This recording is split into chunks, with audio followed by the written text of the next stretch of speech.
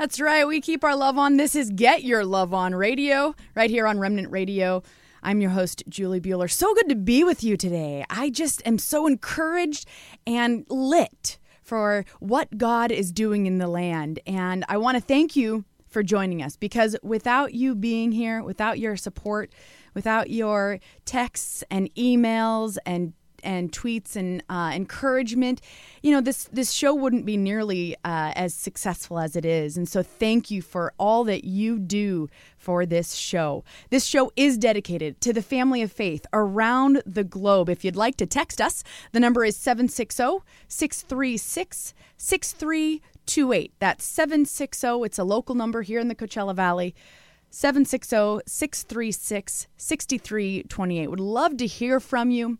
Would love to hear what the Lord's doing in your life. As I mentioned, this show is dedicated to the family of faith and around the globe, and we'd like to welcome listeners in India as well as listeners in Arizona. We want to welcome our listeners in Zimbabwe as well as our listeners in the great state of Washington, and of course, listeners from the United Kingdom all the way to Wyoming. We love the fact that the Spirit of the Lord is moving across this land and in ways that are very unique right now. And we love you, and we are excited to share the love of God through the truth of His Word. So let's jump right into His Word, because there's no better way to get answers for our lives. There's no better way to understand the time that we're living in. Let's go to Isaiah 43, verse 1. It says, "But now thus saith the Lord that created thee, O Jacob." You could put your name right here too. "Thus saith the Lord that created me, O Julie. And he that formed me, O Julie, fear not, for I have redeemed thee. I have called thee by thy name. Thou art mine." Put your name in that same verse, Isaiah 43:1. "For the Lord has formed you. He has redeemed you, called you by your name, and you are his." And that's why he started that with fear not. And there's a colon right there. Fear not. Colon. That means stop and give extra thought to what's about to come. "Fear not, for I have redeemed thee. I have called thee by thy name. Thou art mine." Well, bless God, we get to rest in the sanctity, the safety, and the authority of God Almighty today and for the rest of our lives. In every instance, in every circumstance, we get that sincere and distinct honor that we are God's. Let's go to Isaiah 35. We'll start in verse 3. It says, "Strengthen ye the weak hands and confirm the feeble knees." Yes, let's reach out to God and find the strength for ourselves through Him, and then also strengthen one another. Strengthen those weak hands. The neighbor that may not have provisions, the neighbor that may not have much hope or encouragement. Let's strengthen those weak hands and confirm the feeble knees. "Say to them," this is verse 4 in Isaiah 35, "Say to them that are of a fearful heart, Be strong, fear not. Behold, your God will come with vengeance, even God with a recompense. He will come and save you." Again, this is very personal. God is a God who is very personal. He's very individual. And so we get to we get to proclaim these scriptures in our own lives. And so today I am saying to those who are of a fearful heart, be strong, fear not. Behold, your God will come with vengeance, even God with a recompense. He will come and save you. Wonderful promises of God here. Let's go to verse 5 though, because there's more. And that's the neat part of living a spiritual life and walking with the Lord and seeking Him with all that we have. It's that there's always more. There's always more with God. And that's the encouraging thing, that we never lack. We never lack. When God is your number one focus, and when we seek Him with all that we have, we shall never lack. Here's verse 5. It says, so again, in verse 3 and verse 4, we've been encouraging others. We've been telling those who are of a fearful heart, be strong, fear not. And then in verse 5, it says, once we've done that, Then the eyes of the blind shall be opened, and the ears of the deaf shall be unstopped. Isn't that interesting? There's a then. So these things, we have to strengthen the weak hands. We have to confirm the feeble knees. We have to proclaim fearlessness in the Spirit of the Lord, and a fearlessness that we don't need to worry because God will come and He will save us. We get to proclaim that, and then we'll see the blind eyes opened and the deaf ears opened. Isn't that incredible? Then shall the lame man leap as a hart, and the tongue of the dumb sing. For in the wilderness shall waters break out, and streams in the desert. And the parched ground shall become a pool, and the thirsty land springs of water. In the habitation of dragons, where each lay, shall be grass with reeds and rushes. And a highway shall be there, and a way, and it shall be called the way of holiness. The unclean shall not pass over it, but it shall be for those, the wayfaring men. Though fools shall not err therein. Isn't that wonderful? This is real revival that Isaiah is prophesying right here. This is real revival, and it starts with us, faithful Christians, those who seek God with all our hearts, and Christ says, if you love me, keep my commandments. Those who keep the Lord's commandments. It starts with us strengthening each other. And those that have weak hands and feeble knees. It starts with us proclaiming fearlessness across this land, especially to those who are of a fearful heart. This is so encouraging. This is not putting people down. This is not dismissing any circumstance that someone walks through. This is encouraging them to be strong and fear not. And once we do that, then boom, wow, God comes to the rescue. He comes for us, and all these other wonderful things we get to see happen across this land. Isn't that incredible? In verse 9, it says, no lion shall be there, nor any ravenous beast shall go thereupon. It shall not be found there. But the redeemed shall walk there. This is a new path, a new thing that God is doing in the land, that the redeemed shall walk there. And there won't be the ravenous beasts. There won't be the lions to devour. God will protect us. Well, it says in another place in the word that Satan is a roaming lion, seeking whom he may devour. Okay, he won't be anywhere near those that are picked by the hand of God, those that seek God with all their heart, all their mind, and all their strength, because the Lord is creating the way of holiness. Well, guess what? I have good news, friends. He already has. His name is Jesus Christ of Nazareth, and we're here to proclaim him with a great fervency, a great enthusiasm, and a great wonder, because he is the way, the truth, and the life, and he has our answers. And isn't it wonderful that Isaiah 35, all the way back in Isaiah, is prophesying about the way of holiness? We have it here today on this show, Get Your Love On. And thank you so much for being here. The redeemed shall walk in this path, the way of holiness. Well, isn't it interesting, too, that in Isaiah 43, God says, fear not, for I have redeemed thee. Isn't that a wonderful thing that we have been redeemed when we're baptized, filled with the Holy Spirit, walking in the Lord's commandments and walking and seeking him with all that we have? We have been redeemed. It says even further in Isaiah 35, this is verse 10 now, and the ransomed of the Lord shall return and come to Zion with songs and everlasting joy upon their heads. They shall obtain joy and gladness, and sorrow and sighing shall flee away. That's incredible. So all of us that know this, that have this in wonderful knowledge that many don't have. Many people don't know that they don't have to fear. Many people don't know that God Almighty has come to redeem us, has given us the perfect solution for our lives. A lot of people don't know that. So we get to proclaim it so that they can see it. We get to have that joy abounding in our lives and disregard the fears and the sighing or the sorrows and sighing and just move forward in the grace and peace of Jesus Christ of Nazareth. How can we do that? Because we know with every ounce of our being, we have full confidence and hope and perfect faith that the battle belongs to God. And He is eternity big. He never loses. He never fails. And so, if the battle belongs to God, the battle will be won by God Almighty. Let's go to 2 Chronicle 20, verse 17.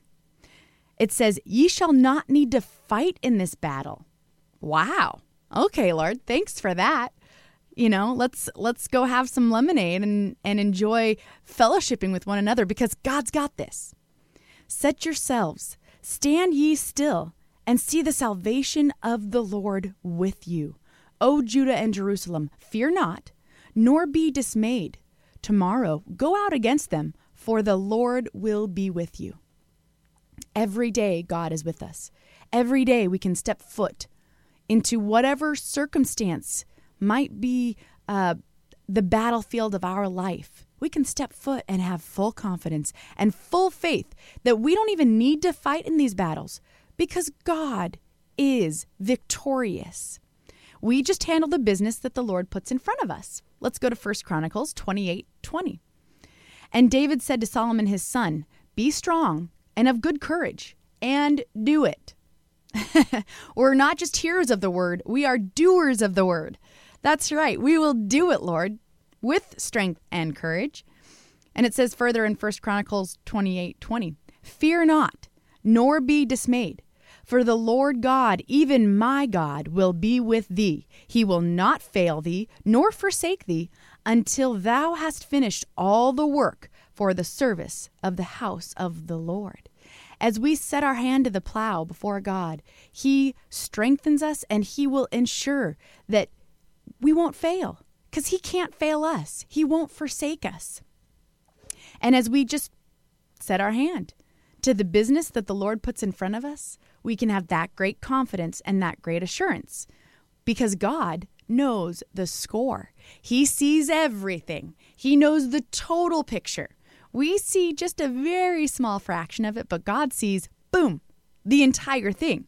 This is one of my favorite scriptures. It is 2 Kings 6:16. It says, "And he answered, Fear not, for they that be with us are more than they that be with them." Satan only took 1/3 of the angels with him. Yep. There are more that be with God's army than Satan could ever possibly contend with. That's right. "Fear not, for they that be with us are more than they that be with them." There's more that want God than those who would poo-poo Him or dismiss Him or try to belittle us for saying we have great faith. And we know that no virus can contend with our faith. We know that we have power over sin, sickness, and disease. As Spirit-filled Christians, we have that great authority given to us by Jesus Christ Himself. We have power over sin, sickness, and disease. So what's some little stinky virus? Ain't no thing. And Satan knows that. So he tries to put out these vocal, these belittlements, people that will come out and say, "Oh, you don't know what you're doing by having faith." No, we do, because there's more of them with us than with you, Satan, and your crowd. So there's the perfect answer right here. "Fear not, for they that be with us are more than they that be with them." Have strength and confidence in that. Joshua 8:1, it says, "And the Lord said unto Joshua, Fear not, neither be thou dismayed." So are you picking up on this too? It says, "Fear not, nor be dismayed." There's something different about that word dismayed. We'll get to it here in a second. It says, "Take all the people of war with thee, and arise, go up and see, I have given it into thy hand, the king of Ai, and his people, and his city, and his land." That's right. That's the same authority God has given us. We have that same authority over any sin, sickness, and disease. God will give us perfect victory over whatever it is that's coming against us. Now, the Hebrew meaning of that word dismayed We read the King James Version of the Bible here on Get Your Love On, and then we can go into the concordance, Strong's Exhaustive Concordance, and it gives us these deeper meanings. And it's amazing because that word dismayed means to break down, either by violence or by confusion and fear. Isn't that interesting? So God is telling us, don't allow your faith to be broken down. Don't allow your confidence in God to be broken down. Don't allow your expectations for God's great wonder and miracles to be broken down by confusion. And God is not the author of confusion. Satan is the author of confusion. Satan will go out there and try to change one little word, as he did in the Garden of Eden with Eve. He changed one little word. He'll change one little thing from the scriptures and then confuse people. So God's saying, don't allow that. Stick your nose in your book. Let's stay focused right here on God's word. And then we won't be befuddled by what we see or what we hear or what we're interacting with. It also means the Hebrew meaning of the word dismayed is to, again, break down either by violence or confusion. That violence can also be mental. If you feel bombarded by messaging, turn off the TV. Simple. Let's end that verbal violence. And it is out there. A lot of shows, television, music, a lot of the culture out there, it's very violent to our souls. I'm not speaking necessarily that it's displaying violence, although that is the case, but it's also it's violent to our souls. All we need to do is turn off the TV. I'm going to go read my word. That's how I'm spending my Friday night. I won't be dismayed because God says, fear not, neither be thou dismayed. Those are two different things. Fear is one thing, and then allowing the confusion and or fear to impact your life and break us down is another thing. So let's not allow either. Let's make sure we stay focused on the Word of God, and that confusion and fear cannot break us down, cannot break our faith, cannot break our confidence, cannot break our understanding and our perfect faith that God is the great healer, that God is the great miracle worker. Nothing can break that understanding. Nothing. That's not being dismayed. Because I'll tell you what, the incredible thing about God is that his promises are true.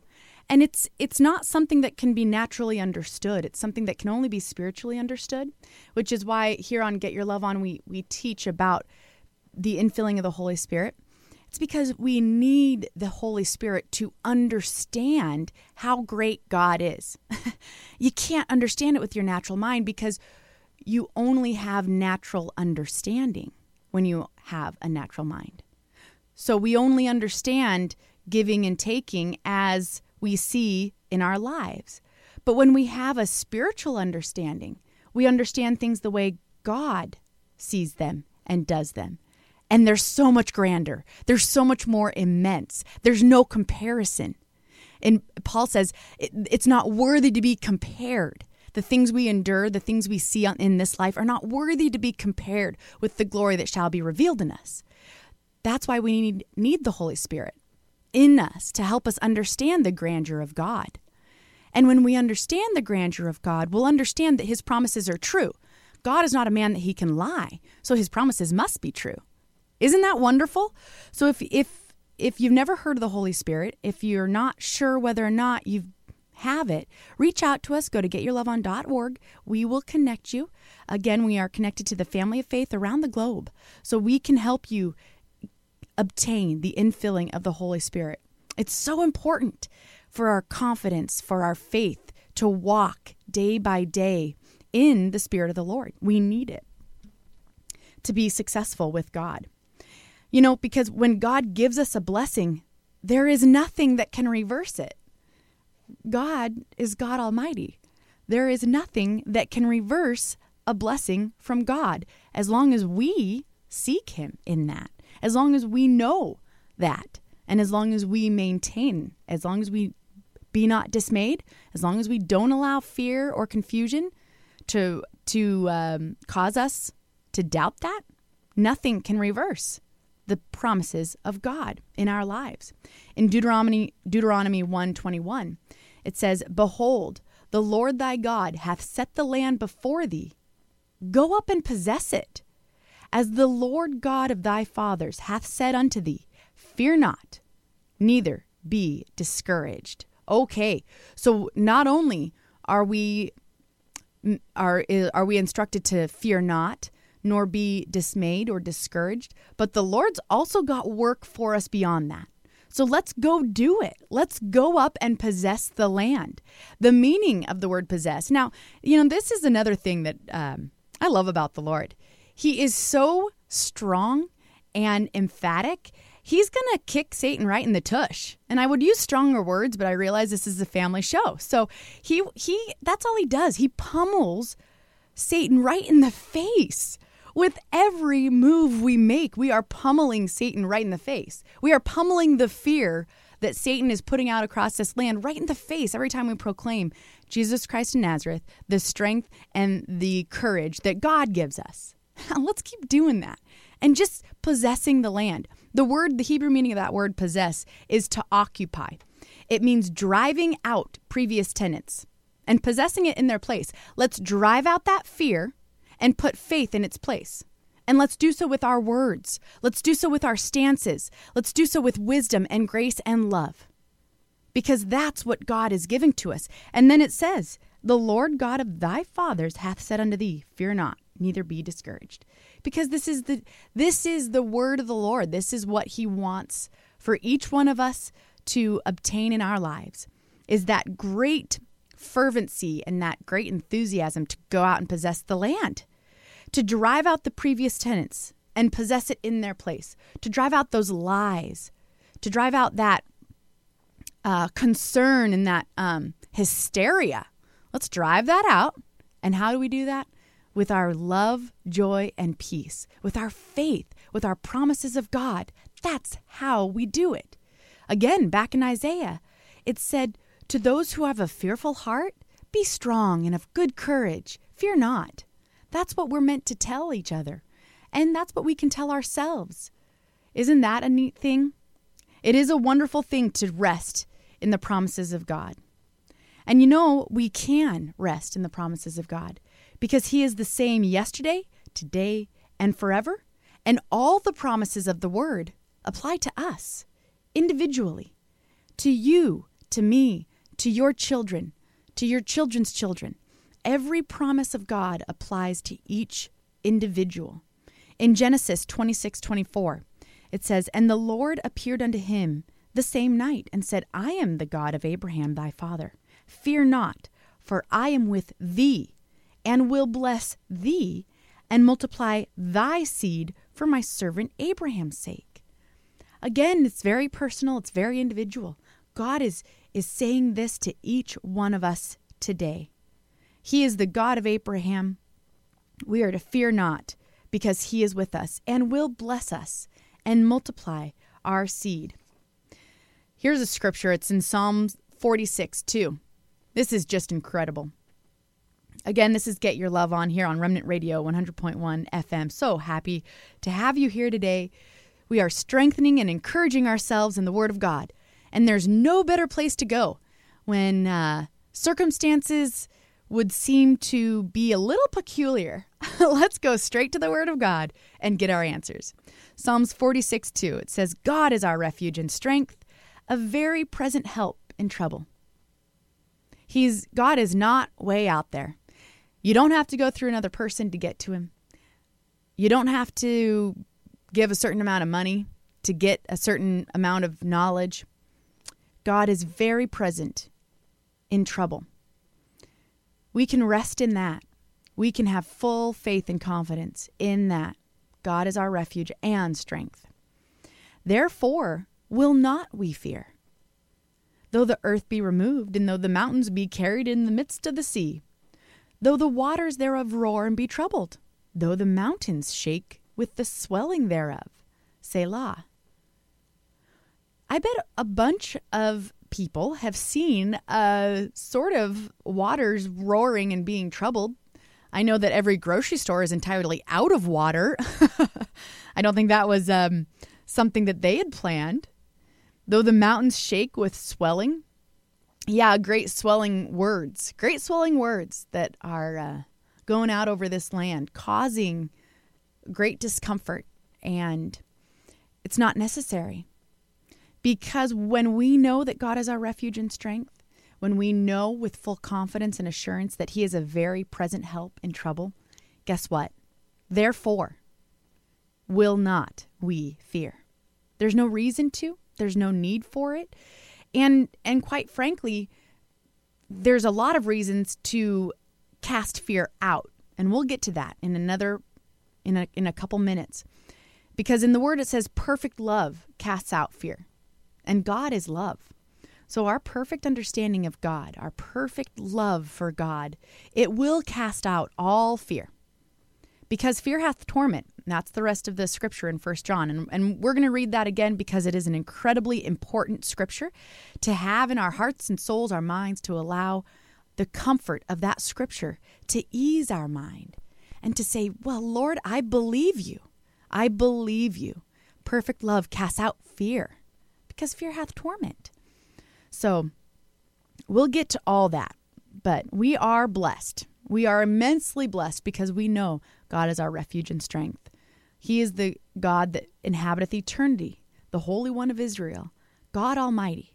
He is our refuge and strength. So we are incredibly blessed, and I'm thoroughly blessed to offer this message from our dear friend, Brother Bob, as well, because from the sound of it, you might think that it was recorded present day, but it was actually recorded in the early 80s, so a few decades ago.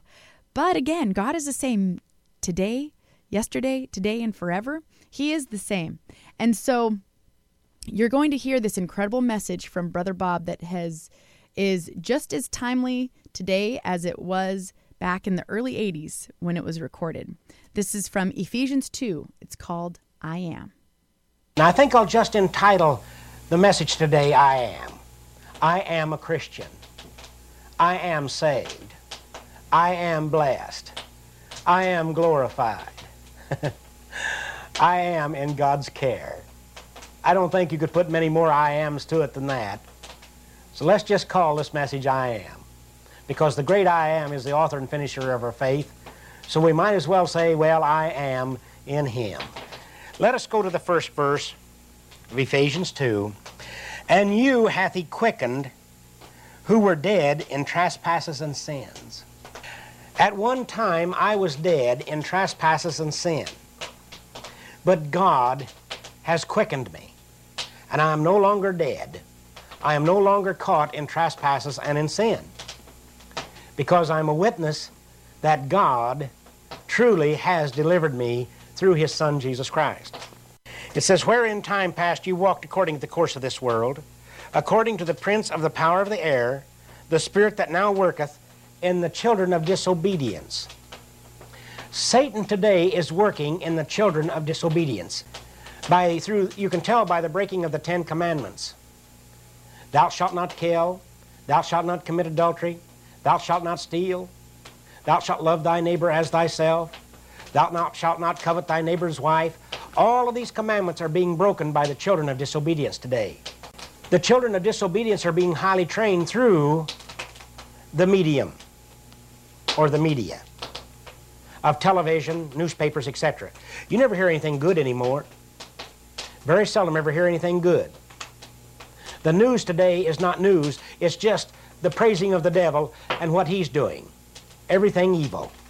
I wonder why the news media can't find something good to talk about for a change.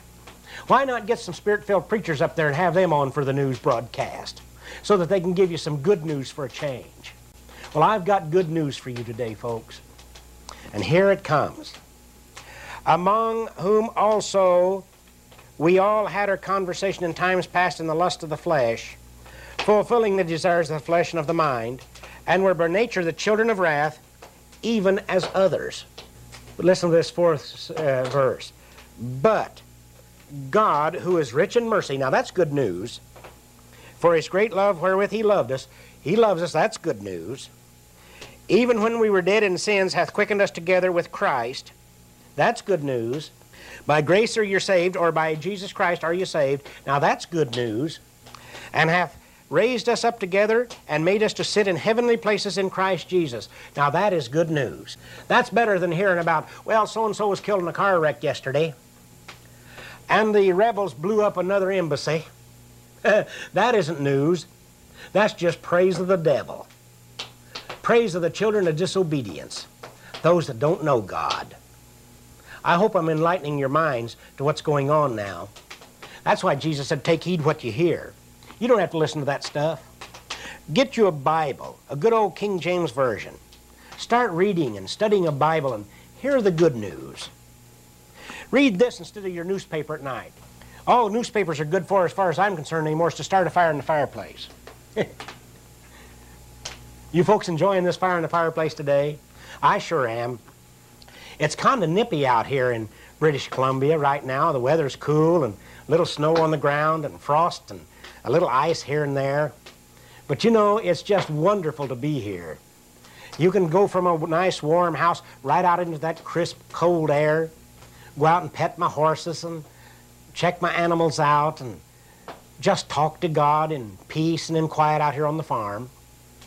Well, you folks have the same power to do the same thing. Just start enjoying what you've already got, and God will give you more. Just start enjoying it. Don't hoard it or love it. Just enjoy it. God will do better for you. Because He said we're sitting together in heavenly places in Christ. All the riches of heaven and glory are at our fingertips if we want them or need them. So start enjoying what you have instead of worrying about it. Worrying is bad news. Loving and being loved is good news. It says that in the ages to come He might show the exceeding riches of His grace and His kindness toward us through Jesus Christ. It says in the ages to come. That means eternity. He's going to show the exceeding riches of His glory and of His grace. He's going to show us the exceeding riches of His Christ and the good things that He's got for us. Now that's good news, isn't it? For by grace are you saved through faith, and that not of yourself, it is the gift of God. You see, you can't save yourself. God has to do that. But you can make the effort to be saved and to be blessed. And if you're already saved, you can make the effort to go on and be glorified, justified, and sanctified. You just make the little effort. It says, be ye holy. You get holy. God doesn't make you holy according to the word, you do. It says, be you holy. You do it. Let's go a little further in the scripture now. It said that we're not saved of ourselves. It is a gift of God, not of works, lest any man should boast. Now, you folks that think you're going to get into heaven by your works, forget it. Won't work. You've got to have faith mixed with those works. Now faith. Works won't get you in. All your works will do is just give you something to boast about in the natural. They're not worth a hill of beans unless they are mixed with great faith and love and joy and peace. Then your works will be accepted before the Lord. Not of works, lest any man should boast. For we are His workmanship, created in Christ unto good works, which God hath before ordained that we should walk in them. Now, he says here, we are His workmanship, created in Christ Jesus. Well, we were just a creature before Christ Jesus came in. Now we are a workmanship created, or a created workmanship. Why? Because the Spirit of the Lord guides us. The Spirit of the Lord does the works. Not by right nor by might, but by my Spirit, saith the Lord. Ye must be born again. You must be filled with His Spirit. Jesus in one place said, be ye filled with the Spirit. Be filled with it. Not half full, not up to here, not right here, not right to there, or even to there. You've got to have it overflowing. David said, my cup runneth over. Have the Spirit running over. I've seen people get so full of the Spirit it'd run out of their eyes in form of tears. They would be so tender and so gentle and so meek before the Lord. It's a wonderful feeling. Wherefore remember that ye being in times past Gentiles in the flesh, who are called uncircumcision by that which is called the circumcision in the flesh made by hands, that at that time ye were without Christ, being aliens from the commonwealth of Israel, and strangers from the covenants of promise, having no hope, and without God in the world. You know, I remember when I had no faith, and when I didn't know the covenant of God, and had no hope in this world. And it was a horrible feeling. That was bad news. It was bad news for me. I didn't know it was news, but I knew it was bad. I knew it was bad the day after I got converted. I knew I'd lived in a bad situation. If you folks are tired of living in a bad situation in this world, just listen to me. I'll teach you how to remedy it. Trust me. Have faith in God. You and I will get along real good. I'm here to get along with you. I'm not here to fight you. I'm not here to tell you what to do or how to do it. I'm just here to tell you what God says to do and how to do it. Do it by the Spirit of the Lord. Do it in love and joy and peace. Do it without being ordered or pushed. You know, God doesn't order people around. He doesn't push them around. He's meek and lowly. He'll speak to you in a quiet voice, in a good voice, in a sweet voice, one that you can understand, in a peaceable voice. He wants you to be in a peaceable habitation, not in tribulation. Let's go a little further here. Well, here's the verse that covers everything I just said. For now in Christ Jesus, you who sometimes were afar off are made nigh by the blood of Christ. For he is our peace, who hath made both one, and hath broken down the middle wall of partition between us. You see, God has taken the middle wall of partition, that thing that came between you and God, whether it be sin or whatever, He's taken down that wall of partition. Well, let me explain that a little more. It's a spiritual thing. The rich man in hell lifted up his eyes and seeing Abraham afar off. Well, there was a wall of partition between the rich man in hell and Abraham in paradise. Well, He's taken away that wall now. He has put you to where you can sit in heavenly places on this earth, where you can be at peace of mind, body, soul, and spirit right here on the earth. Because Jesus went into the nether parts of the earth and released the prisoners as they were men. Released the spirits. And now, when you leave this body, you go up or you go down. You either go into heavenly places in Christ or you go into the nether parts of the earth, back into captivity. Listen to this. Having abolished in His flesh the enmity, even the law of commandments contained in ordinances, for to make to Himself of twain one new man, so making peace. You don't even have to go out and shed the blood of goats and bulls and obey a bunch of ordinances now. It said He abolished them right here. It said He has, between His flesh, taken away the enmity of the law and commandments contained in ordinances. So if you're under a bunch of ordinances today and things that you got to do and do this and do that, bead counting and candle lighting and walking on your knees and whatever, you don't have to do that anymore. Jesus did away with all that. You see, Christ is not on the cross anymore. Some people portray Him as still a Christ on the cross, one that couldn't move or can't move about or can't get around. No, He's not on the cross anymore. It said He was taken down from the cross, wrapped in clean linen and buried and then risen the third day. You see, the cross doesn't hold Him back anymore. The cross is only a symbol of what He represents. It's only a symbol of what He's already overcome. So just overcome these ordinances, folks, and start worshiping the Lord in spirit and truth and in freedom. Freedom of your own mind. Freedom of your own home. Freedom of your own personality. Let God use you. Let God hear from you according to the way you would like to talk to Him. He'll hear you according to your own voice, according to your own personality. You don't have to go through somebody else. You don't have to go through a string of beads or look up on a little old wooden cross somewhere that doesn't have any power in it. That's an idol. Forget it. Worship Christ in spirit and truth, the Word. Worship Him in the Word and through the Word. Then you'll start gaining faith, power, and the gifts of the Spirit, love, joy, peace, gentleness, meekness, temperance, long-suffering, right down the line. God will start using you.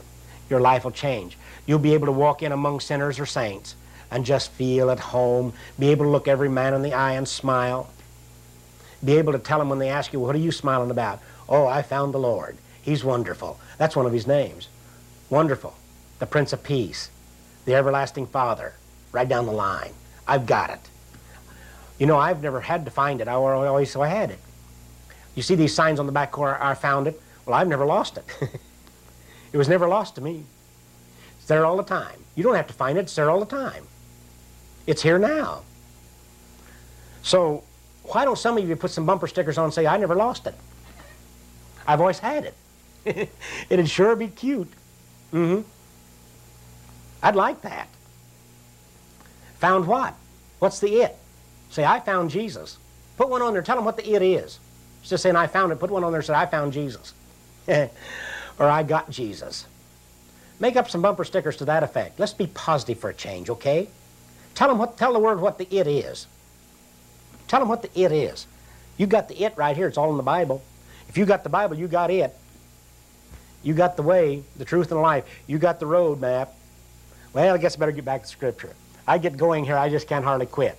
You know, these are only half-hour programs, and they go so fast, so if I talk too fast, let me know. I'll slow down. Or just turn your recorder down a little bit. Slow it down a little bit. Listen to this now. It says that he might reconcile both unto God in one body by the cross, having slain the enmity thereby, and came and preached peace to you which were afar off, and to them that were nigh. You see, God preaches peace both to the saint and to the sinner. It says, to them that are afar off, the sinner, and to them that are nigh.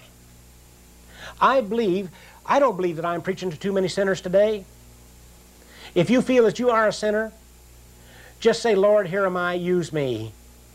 Take away the sin and be a sinner no more. It only takes that long. 10 seconds, 5 seconds, 4 seconds, half a second, whatever. It says, for through him we both have access by one Spirit unto the Father. We can get to God the Father through Jesus Christ. One Spirit. The Spirit of Christ within us, our hope of glory. Now therefore, you who are no more strangers and foreigners, but fellow citizens with the saints and of the household of God. It says, you are built upon the foundation of the apostles and prophets, Jesus Christ himself being the chief cornerstone. There are still apostles and prophets today. Let me turn to Revelations 21:14 for just a moment. I'll find it here, just a second. Revelations 21:14. Listen to this now. And the wall of the city, this is the heavenly Jerusalem, had 12 foundations, and in them the names of the 12 apostles of the Lamb or of Christ. Now you talk about that heavenly Jerusalem that's going to come down with Jesus. That's it. It's the foundation of the apostles and the prophets on Resurrection Day. That's the new heavenly Jerusalem. That's the wall of the city. You're getting the wall built right now around you. You've already entered into the heavenly Jerusalem if you believe the gospel. If you believe this word that Paul's teaching here today. Because it says, in whom all the building fitly framed together grows into a holy temple in the Lord. That's that heavenly Jerusalem that's going to come down. The saints that's already gone to meet the Lord is going to come back with Jesus on the resurrection morning or day. And we, the rest of the city that are waiting here, will go up to meet them. But the foundations of the walls are the 12 apostles. And the wall are the saints. Even as far back as Daniel, it said, and the Lord shall return with 10,000s and thousands of his saints. With the New Jerusalem, the heavenly city. Some people are trying to teach us there's going to be a bunch of buildings up there. What are we going to need material buildings for when we're omnipotent? A spirit hath not flesh and bone, as ye see, Jesus once said. I'm not going to need a chair to sit in or a building to sit in. I know God's got glorious things for us, but it won't be like sitting on this chair today. Actually, this chair is very uncomfortable if you sit in it too long because the back's too straight. I don't want to have to sit in a chair like this throughout eternity. I want to be able to float through everything like Jesus did. I want to be able to see your glorified body as it is there. God gave me a vision of a glorified body one time. Very beautiful. I was sitting in a church in Florida one time as I was pastoring a church in Florida. And I asked God to show me what the human soul looked like. And He did. The front door opened. I saw this lady come through, and He translated her right before my eyes. And it was the most beautiful sight I ever saw. And from that moment forward, I have never seen you people out there as natural people. In my mind, through that vision, I see you as beautiful, glorified bodies to be with throughout eternity. That's what God's saying here in His Word in this 21st verse, or 22nd verse, in whom also you are builded together for a habitation of God through the Spirit. You see, since Christ hanged on the cross, we are no longer a natural type person, but your body became the temple of the Holy Ghost. In one place it says, know ye not that your body is the temple of the Holy Ghost? That's why God said, be ye holy, for I am holy. That's why He said, I will glorify you. He will put the Spirit of glory in you. He has put the Spirit of glory in you already. Many of you out there listening today. So you see, there's more to the gospel than just a little itty-bitty Bible story. God's people are sick and tired of itty-bitty Bible stories. They're sick of just a little crumb of the pie when they can have the whole pie. They're sick and tired of eating hard candy when they can have good soft chocolate. Now, I'm using this for an example. Or a big, thick, did you ever eat a German chocolate cake? Oh, there's something terrific. They're about 6 or 7 layers thick, and they've got a thickness of chocolate in between each layer, at least a half an inch or an inch. Well, why eat an old sour apple when you can have a German chocolate cake? Or any other kind of chocolate cake. I'm just using that for an example because some of my relatives back there were of German descent. I'm sort of a Heinz 57, but I kind of hold to German cooking. I'm sort of a gourmet myself, and I like good things. That's why I chose the gospel, because it is just as good and much better than good cooking. If you love good cooking, then you'll love the gospel because it's just as good or better. I'm using that for an example now. You folks out there that want the good things to start happening in your life, start trusting the Lord. It says, whosoever shall call upon the name of the Lord shall be saved. Call on His name today. And even if you are saved, call on it anyhow and say, Lord, I just want to let you know I'm here. And if you've been silent before Him in prayer for a while, say, Lord, renew a right spirit in me and let me pray. Let me get back to you again, Lord. Let me come back. I want to come back. Do it in the privacy of your own home and your own mind. Do it somewhere where you can be free before Him. I see my time is getting away from me. It's about up. But I want you folks to know I truly love you. I know I say this on every broadcast, but I truly love you.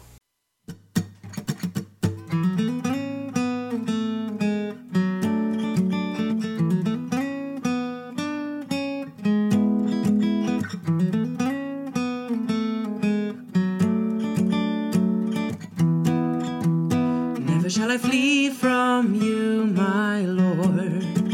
Never shall I wander from your arms. Whatever the world, I'll turn to you.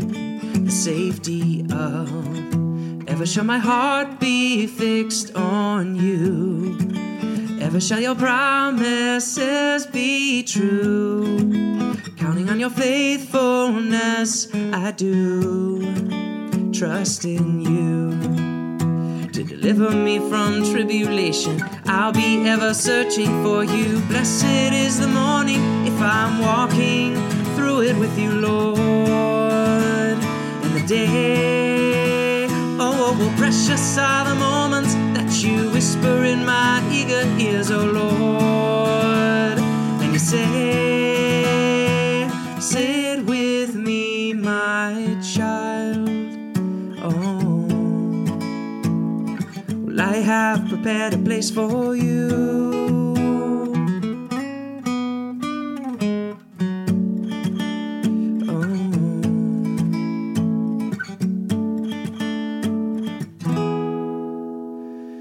For the soul that's made to see finally removes what's hindering, opens up the heart and just believes and washes clean.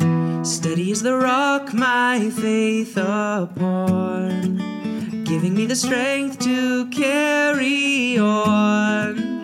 Nothing's gonna separate my soul from your love.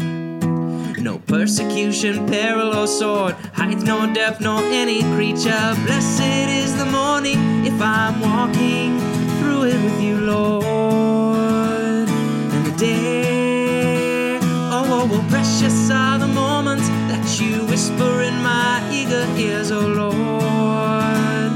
And you say, sit with me, my child. I have prepared a place for you.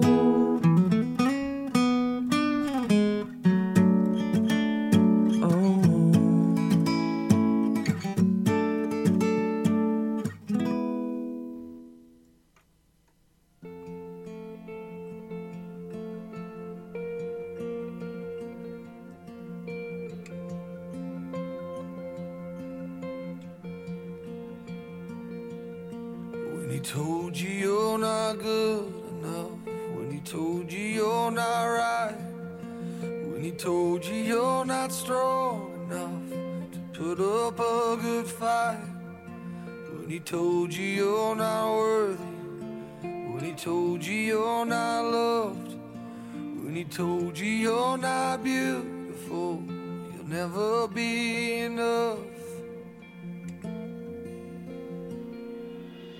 Fear is a liar. He will take your breath, stop you in your steps. Fear is a liar. He will rob your rest, steal your happiness, cast your fear in the fire, 'cause fear, he is a liar. This is Get Your Love on Radio. Thank you so much for being here. Fear is a liar, and there's no reason for us to give it any room in our lives. No reason at all. In fact, God's instruction is the exact opposite. It is fear not. And it's neat to see this program, again, is dedicated to the family of faith around the globe. I'm your host, Julie Bueller. Forgive me for not introducing myself a couple seconds ago. I'm real excited about what the Lord's doing across this land, and even more excited to share it with you today. So thank you so much for being here. And of course, you can always go to getyourloveon.org if you'd like to either have more information about the show, if you'd like to send your questions, if you'd like to connect with the family of faith, if you're a little bit isolated or feel that way, connect with us, go to getyourloveon.org. As I mentioned, it's so exciting to see what the Lord's doing across this land as Christians in their boldness and in their confidence in their God. Stand up and say, wait a minute, fear's a liar. What's happening? This is a lie. This is not real. It's a lie. Well, some prophets from around the globe have sent in what the Lord's been showing them. This man, his name's Shawn Bolz. The Lord showed me the end of the coronavirus. The tide is turning now. This was as of February 28th. He said, God is answering the prayers and cries of the nations and is putting an end in sight. The exaggerated, fear-based tactics of both the enemy and several media outlets for political reasons is coming to an end. The enemy has been trying to distract and steal from several equally important purposes and issues by dominating airwaves with conspiracy and fear. Even now, several vaccines are coming out, as well as a natural, quote, dying out of the virus itself. The Lord is saying, I am removing this threat. Within a short amount of time, the extreme threat will feel like it is way in the past. Psalms 56:9, this is the King James Version. When I cry unto thee, then shall mine enemies turn back. This I know, for God is with me.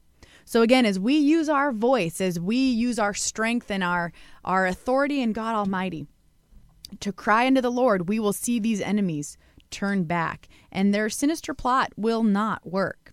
Here's Lance Wallnow. This is as of March 6th. He says, what the Lord says about the coronavirus. I heard the Lord say, do not fear what they fear, and do not call conspiracy everything they say is a conspiracy. I anticipate 2 to 3 weeks of nuttiness from the world system. Yeah, it's probably going to be more than that because the world is just nutty. And so we can expect that nuttiness will change forms. It will probably be, there'll probably be toilet paper in stock again, and water in stock again. But the nuttiness will continue because that's Satan's agenda, right? As we mentioned earlier, it is to break down. It's to cause discouragement. It's to break people down by confusion and fear. But God's ways are perfect, and God doesn't allow that. He gives us the strength and the endurance and the confidence to see through all the nuttiness of the world's system. It says, at the same time, there is a special access to the Lord that until this thing passes, the Lord says, do not fear what they fear.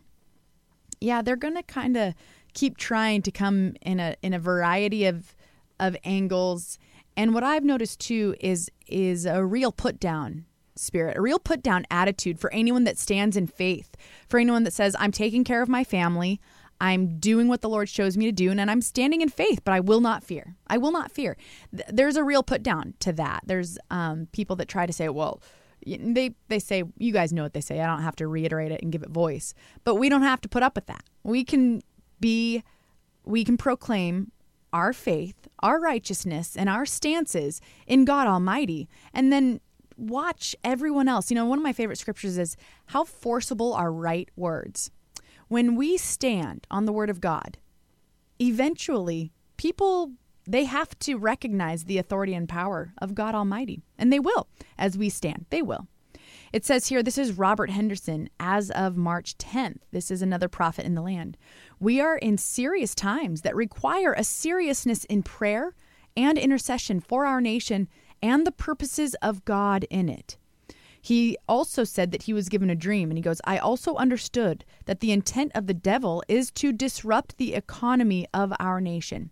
So we are being assigned to pray and stand to secure and stabilize the economy of our nation. We must take our stand and deal with the issue that the enemy would use to disrupt our economy and the economy of the nations. That's right. The American economy is an incredible force on the globe. And so we must stand to protect the growth of the economy that we've enjoyed the past few years and to protect what the Lord's doing in this land and throughout the world. Here's another one. This is Johnny Enlow. This is as of March 12th. And again, these are prophets from across the globe that all contribute what the Lord's showing them. And this says, there is a quicker reprieve or turnaround and a bigger victory coming than imagined. He wars for us as we praise him, speaking of God Almighty. And this is the best move possible. So this battle is the Lord's. The enemy is not the virus. It's not the physical thing, but it is the fear. But God is doing something even bigger in the midst. The Lord will have his way in the storm. Just some really neat encouragement and confirmation from around the globe from different prophets that on what the Lord's showing them about this very interesting time. And my heart is entirely encouraged and enthusiastic about how God takes every circumstance and uses it for his benefit and for his glory. And as we stand on the word of God, we will get to be part of that. Isn't that a wonderful thing? So today I did a Bible study on the shortest sermon in the Bible. Do you know what it is? Do you want to take a guess? It's 2 words, actually. The shortest sermon in the Bible. is 2 words, fear not. And it is in the word from Genesis to Revelations. So regardless of the circumstance, we can rest on that message of God. Fear not. So let's go to Genesis 15:1, the first instance of God saying, fear not. It says, after these things, the word of the Lord came unto Abraham in a vision, saying, fear not, Abraham. It's saying, fear not, Abram. I am thy shield and thy exceeding great reward. Wow, thank you, Lord, for that. God is a buckler to all them that trust in him and our great, exceeding great reward. Isn't that an incredible thing? We can rest in that promise. We can rest in that scripture that starts with fear not.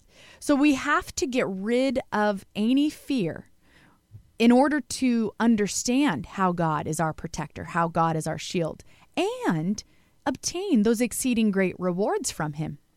Let's go to Revelations now and what God has to say about the shortest sermon in the Bible, fear not.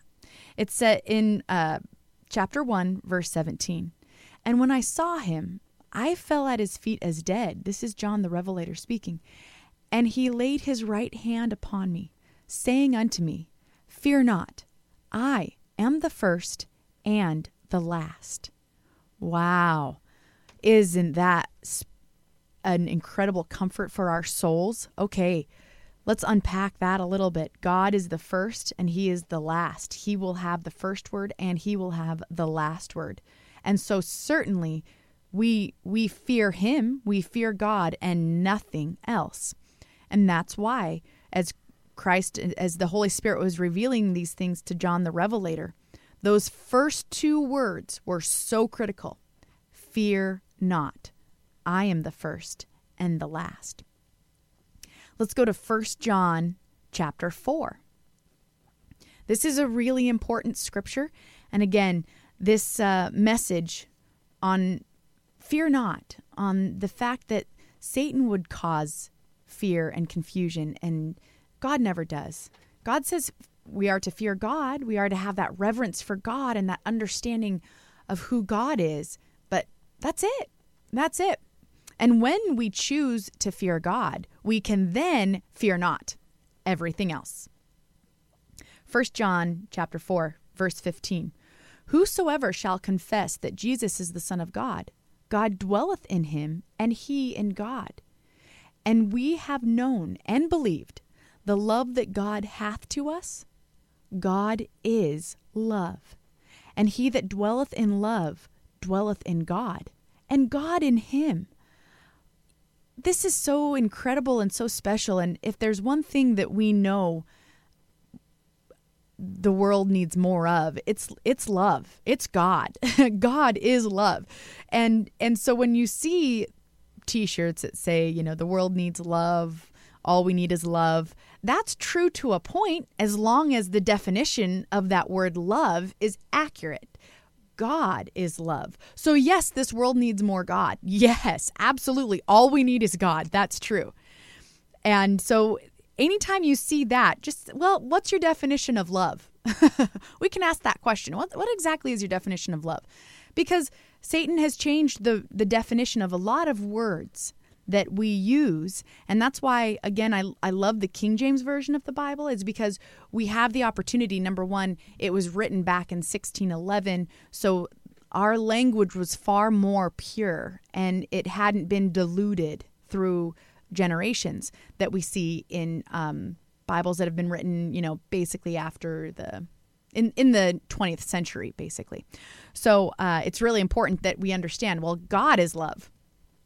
And that's the definition of love. That's what that definition is. So anytime we see people saying, oh, love this or love that, or all you need is love, that is true, as long as the definition of the word love is accurate.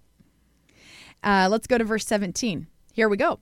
Herein is our love made perfect, that we may have boldness in the day of judgment, because as he is, so are we in this world. We'll have boldness in the day of judgment because we've used the authority that God Almighty has given us in every circumstance. We use our power over sin, sickness, and disease. We use our power to heal one another. We use our faith to heal one another. And so, yes, we will have boldness because of all those gifts that the Lord's given us. In verse 18, it says, "There is no fear in love, but perfect love casteth out fear, because fear hath torment. He that feareth is not made perfect in love." So I'm going to read that again. There is no fear in love. There is no fear in God, but perfect love cast out fear, because fear hath torment. God doesn't want us to be tormented by fear or confusion or discouragement or any of that. God wants us to have boldness in the day of judgment and confidence, not fear. Isn't this an incredible contrast? And when we walk through this life, as we take each step, we either take a step with boldness and with confidence in God Almighty, or less than that. And so that's why reading the Word and being in the Word, it strengthens us. And it gives us that great boldness and confidence in God Almighty, not in our own abilities or our own mindset or the things we can do, but in God. And that's the ticket right there, friends. That's the ticket, is having that boldness in God's strength and in God's wonder and in God's miraculous healings. That's where our boldness is. And that's where our fearlessness lies. Not in our own strength and not in our own abilities, but in God's strength and God's ability. Because there is no fear in love. There is no fear in God. And when we have a perfect understanding of God, when we have the perfect love, then fear is cast out, driven away, never to be seen or heard. And it's a marvelous life to live. It's a marvelous thing to be fearless in all things, whether that's in your personal life, your professional life, or your stances that you're taking in within your family, within your life, to have everything that God desires you to have, everything that God wants you to have. We should have that, and we can have it. It says in verse 19, this is 1 John 4. I'm going to read verse 18 just one more time, just to smash to smithereens that spirit of fear. "There is no fear in love, but perfect love casts out fear, because fear hath torment. He that feareth is not made perfect in love. We love him because he first loved us." So again, we have that perfect opportunity to know God through Jesus Christ of Nazareth. And God sent his only begotten Son to give us the Comforter, the Holy Spirit, so that we could have all understanding, so that we could understand what this love really means, what it really entails, the grandeur of it and the scope of it. It's far beyond anything that the natural mind can understand, but it's very much something that a spiritual mind can rest in and move forward with great boldness in. So that's the ticket right here. We love him because he first loved us. God sent his Son to initiate all this for us and to be the great victor, the eternal victor for us. So that's already been done. So we just get to participate. We participate in it through our strength and through our understanding of God's strength, through our boldness in proclaiming Jesus Christ of Nazareth. That's how we become part of that. In 2 Timothy chapter 1, we'll start in verse 7. This is a scripture that, I'd love to see it on T-shirts all across this nation. This is an incredibly powerful scripture. 2 Timothy 1:7, it says, "For God hath not given us the spirit of fear, but of power and of love and of a sound mind." That's a 3-for-1 offer, ladies and gentlemen. That is awesome. God has not given us the spirit of fear. Now, the spirit of fear is going to take on a lot of different looks, and it might take on a lot of different terminology. But the bottom line is it's the spirit of fear. Well, God didn't give that to us. No way. But what he did give us? 3 things. Okay, that again, let's take a moment and appreciate the grandeur of God here. He's giving us 3 things for the one thing that Satan tries to put out there. Fear. God gives us power. Power, and in what way? Well, power over sin, sickness, and disease. Power to heal. Power to offer comforts and encouragements, to strengthen the feeble knees, to embolden those that have a fearful heart. That's what God's given us. Power and love. He's given us the spirit of love. That's right. We get to love our neighbor as ourselves. In a little bit, we're going to go into some scriptures here as it pertains to Christ. But as we see people react to these different circumstances in their life, we get to love them through these different circumstances in their life. And we only know what we know. And so it's very important to be understanding and have graciousness towards those that might have a little bit more earnestness that they're proceeding through these circumstances with. And again, we'll look at the word and how it lays that out. But the bottom line is God has given us the spirit of love, to love each other. And so we'll do that. And of a sound mind. Oh, yes. Thank you, Lord. I'll tell you what. That in today's day and age is a $1 billion proposition right there.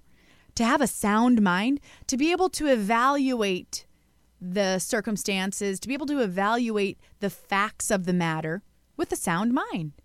Very reasonable and common sense.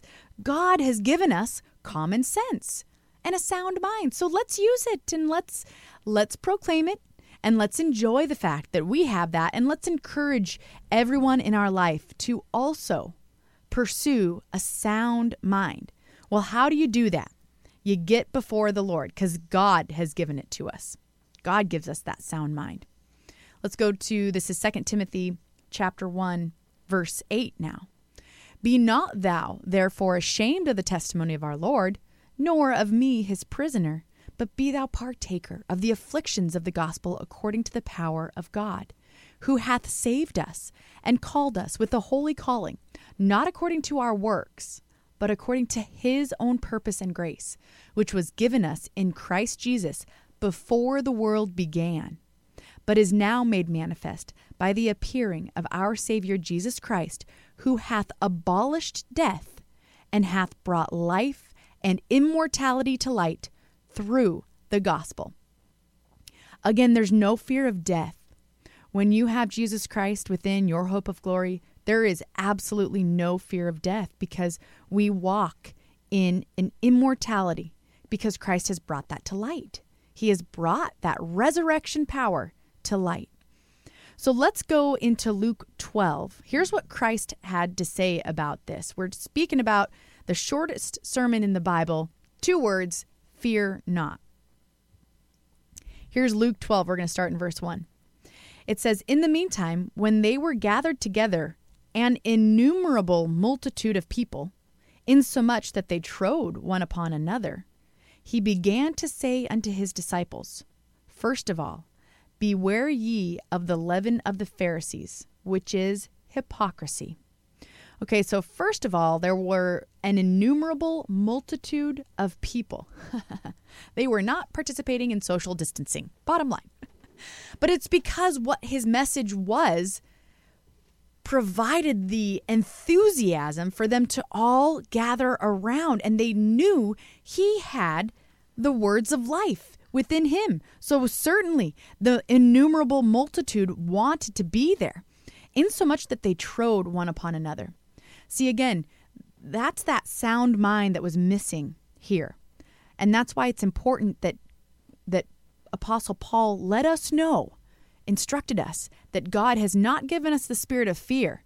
We're not going to miss out.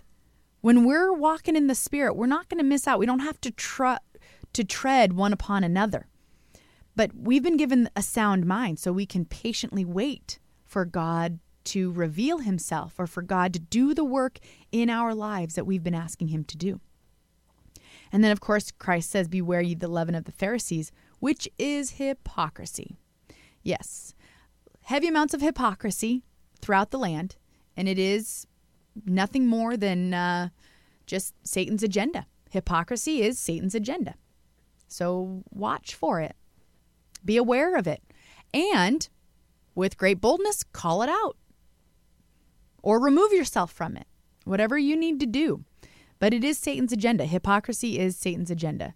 Hypocrisy is when you say one thing and you do the opposite. That's hypocrisy. So an example of that might be the fact that we are trying to preserve, certain lives, certain animal lives, shall we say, or preserve certain rights of certain peoples or certain animals. But the hypocrisy is the nation aborts children and doesn't protect the rights of the unborn. So that's hypocritical, that we would find it valuable to protect certain rights of people and not protect the rights of the unborn, the most vulnerable of all people.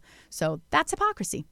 And in verse 2, it says right here, for there is nothing covered that shall not be revealed, neither hid that shall not be known. God sees it all. And it's just a matter of time before all that hypocrisy is revealed, and all those who are proclaiming these hypocrisies will be revealed for exactly who they are. Therefore, whatsoever ye have spoken in darkness shall be heard in the light, and that which ye have spoken in the ear in closets shall be proclaimed upon the housetops. That's right. The wiles of the devil. He thinks he's so clever, and he's not. He's not. He uses the same tactics time and time again. Fear, confusion, doubt, boom. And that it's so pathetic that's the only things in his arsenal. And it's so wonderful that our arsenal is incredible and eternal. And as we proclaim our faith, we get to see all that. We get to see the mighty workings of God.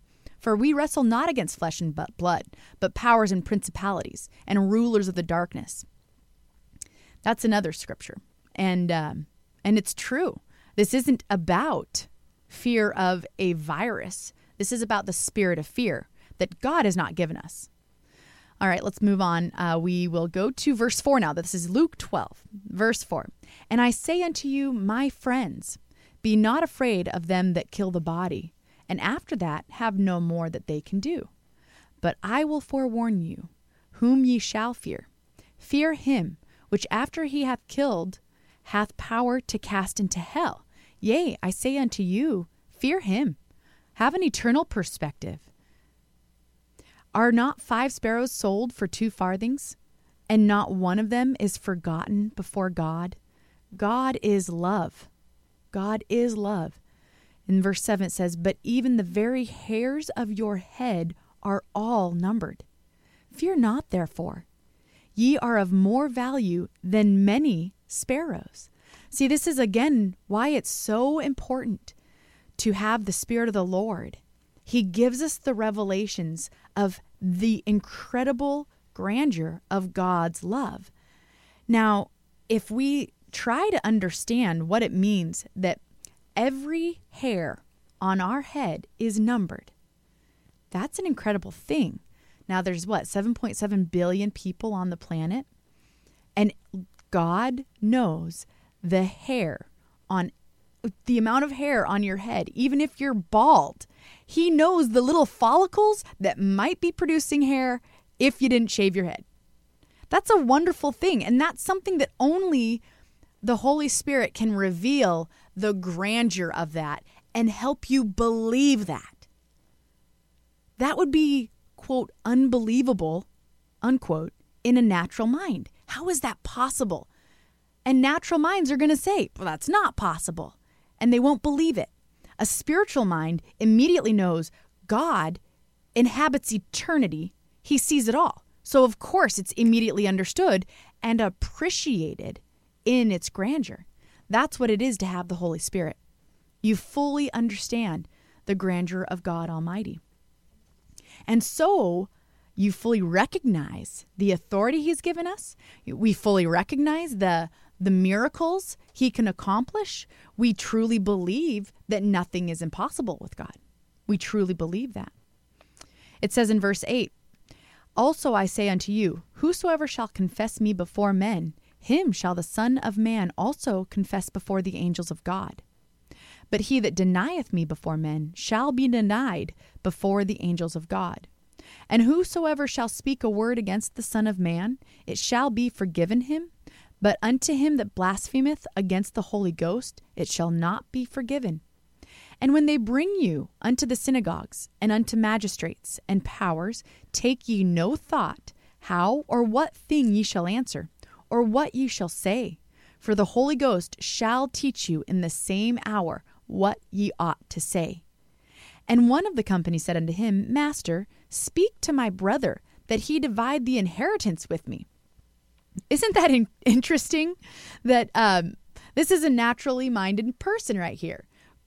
Christ is laying out some incredible spiritual meat, some secrets of life right here.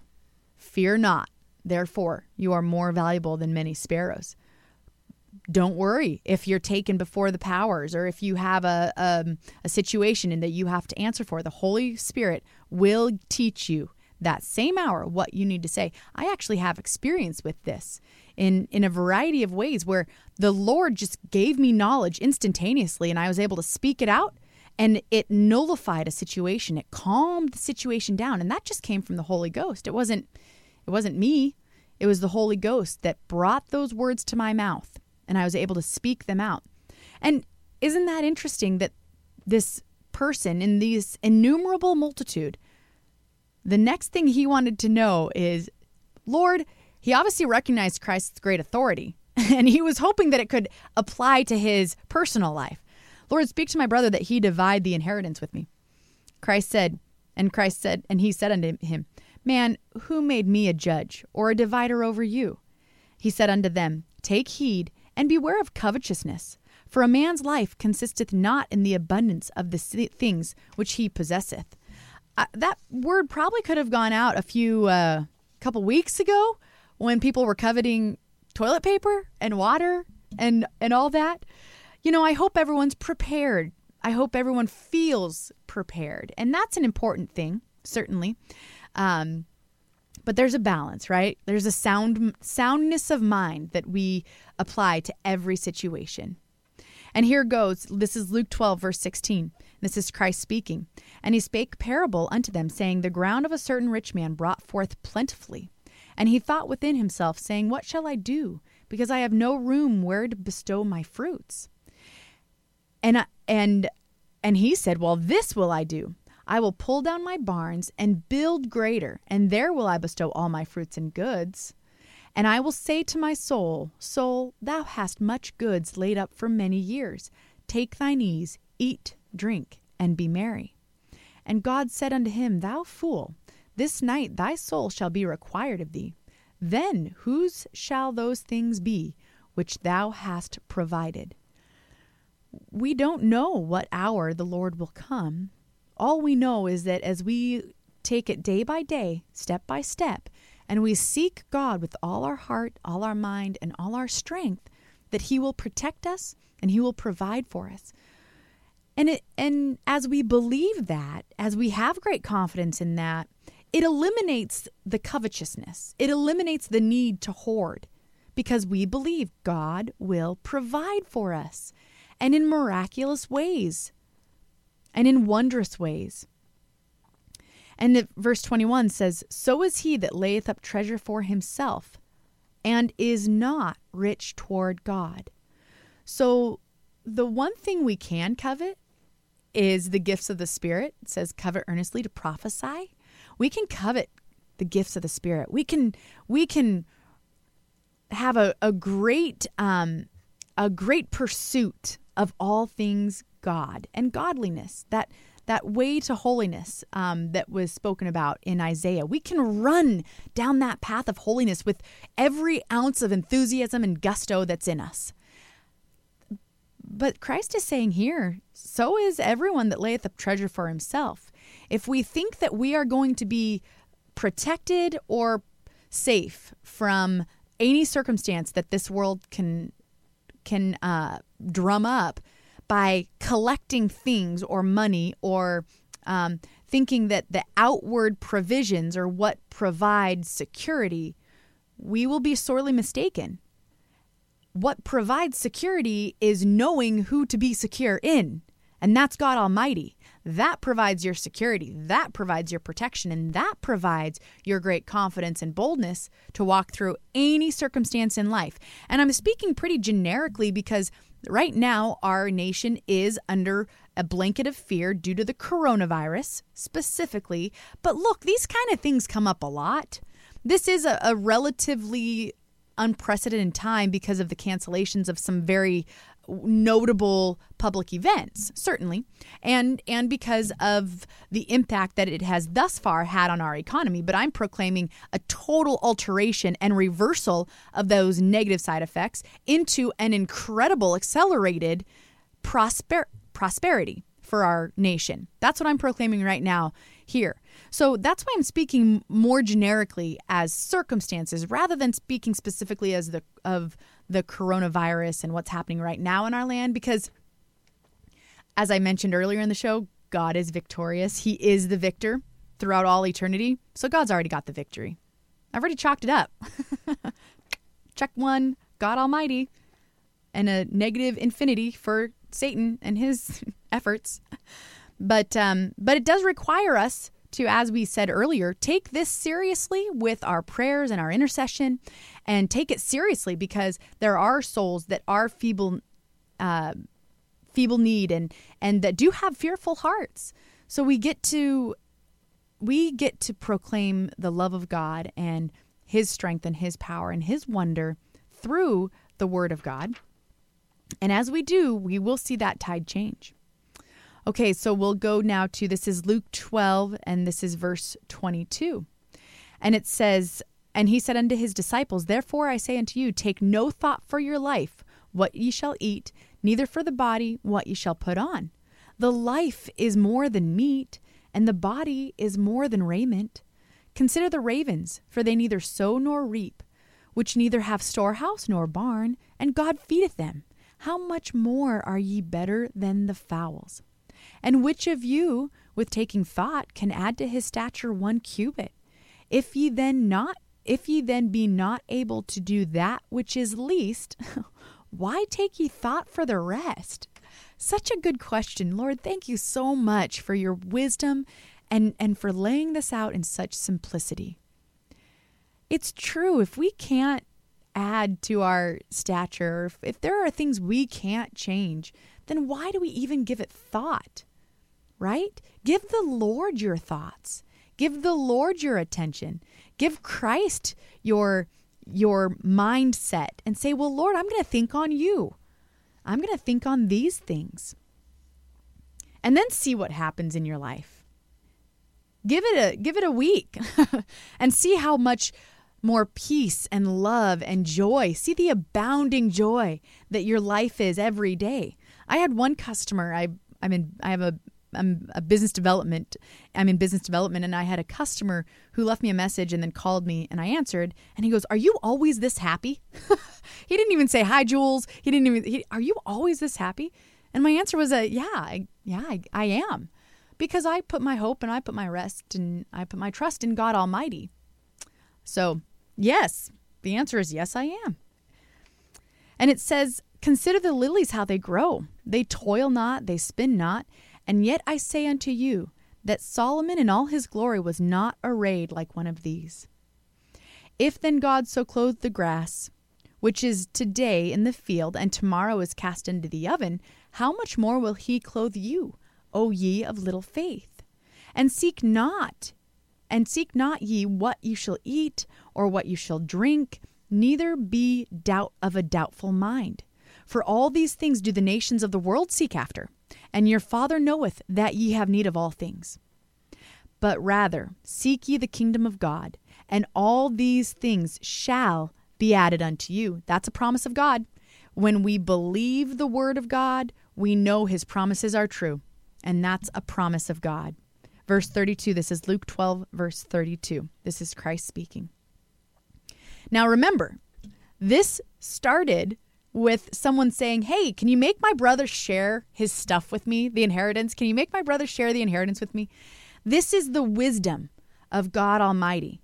You have a natural question. You have someone who is very narrowly focused on one little instance.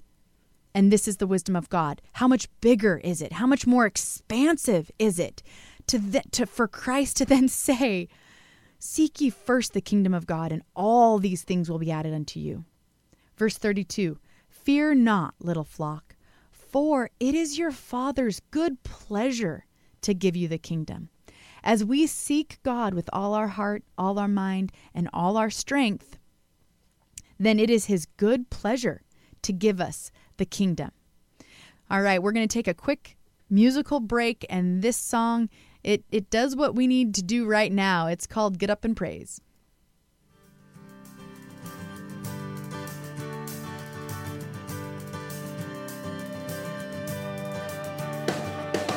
Lord, how great you are, bright and shining morning star. Darkness has no defense from your true and shining light. Lost in the wilderness, you're my way and guiding compass. I feel my hands grow steady, I feel you next to me. Get up and praise the Lord of hosts. Get up and praise, all ye children. The Lord, he reigns, let all the earth rejoice. Get up and praise, get up and praise. Lord, how great you are, brilliant, how great you are. You give me dreams and visions, you fill my life with joy. Blind me with your light, pick me up and give me sight. Don't be a stranger, you say, I'll be a stranger no more. Get up and praise the Lord of hosts. Get up and praise, all ye children. The Lord, he reigns, let all the earth rejoice. Get up and praise, get up and praise. Get up, O Israel, get up, Jerusalem. Lift your voice in the song. Get up, O Israel, get up, Jerusalem. Lift your voice in the song and praise the Lord our God.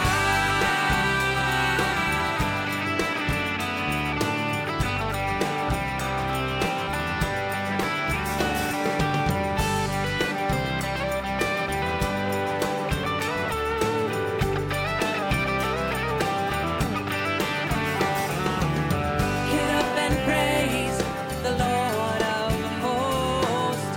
Get up and praise, all ye children. The Lord, he reigns, let all the earth rejoice. Get up and praise, get up and praise. Get up and praise, get up and praise. Get up and praise, get up and praise.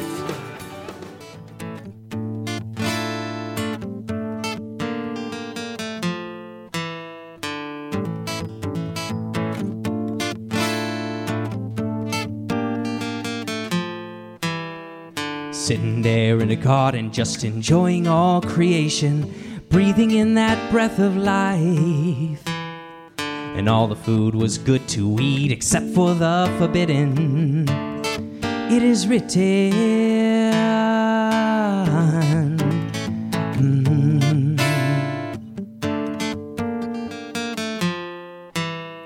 The serpent came with twisted tongue and made it sound delicious. He added but a single word.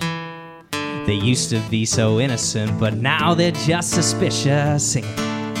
It is written, yeah.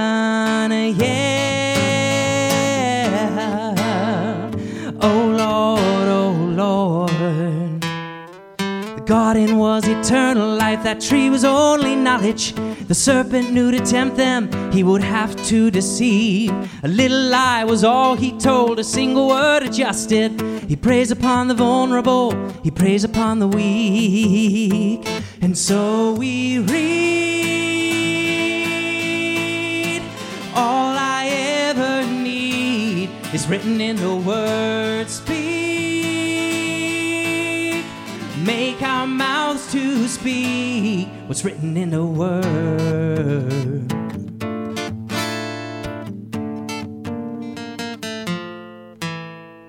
40 days and 40 nights fasting in the wilderness, the enemy came to me and said, well, if thou be the Son of God, turn these stones to sustenance. I said, it is written.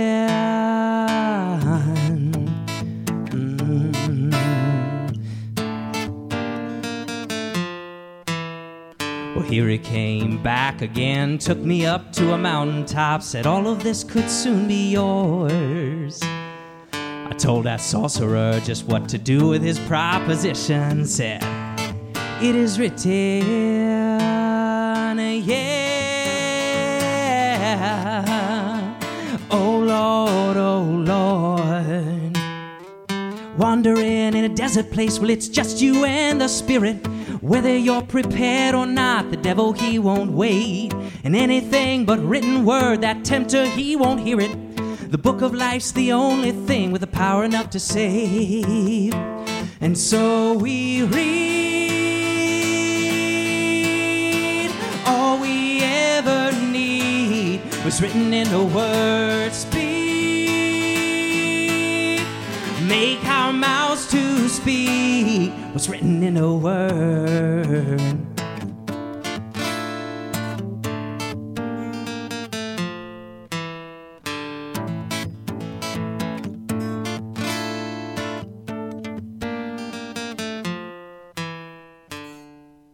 That song is called It Is Written, and it's a powerful song, and it's true. The word of God is our defense against the wiles of Satan.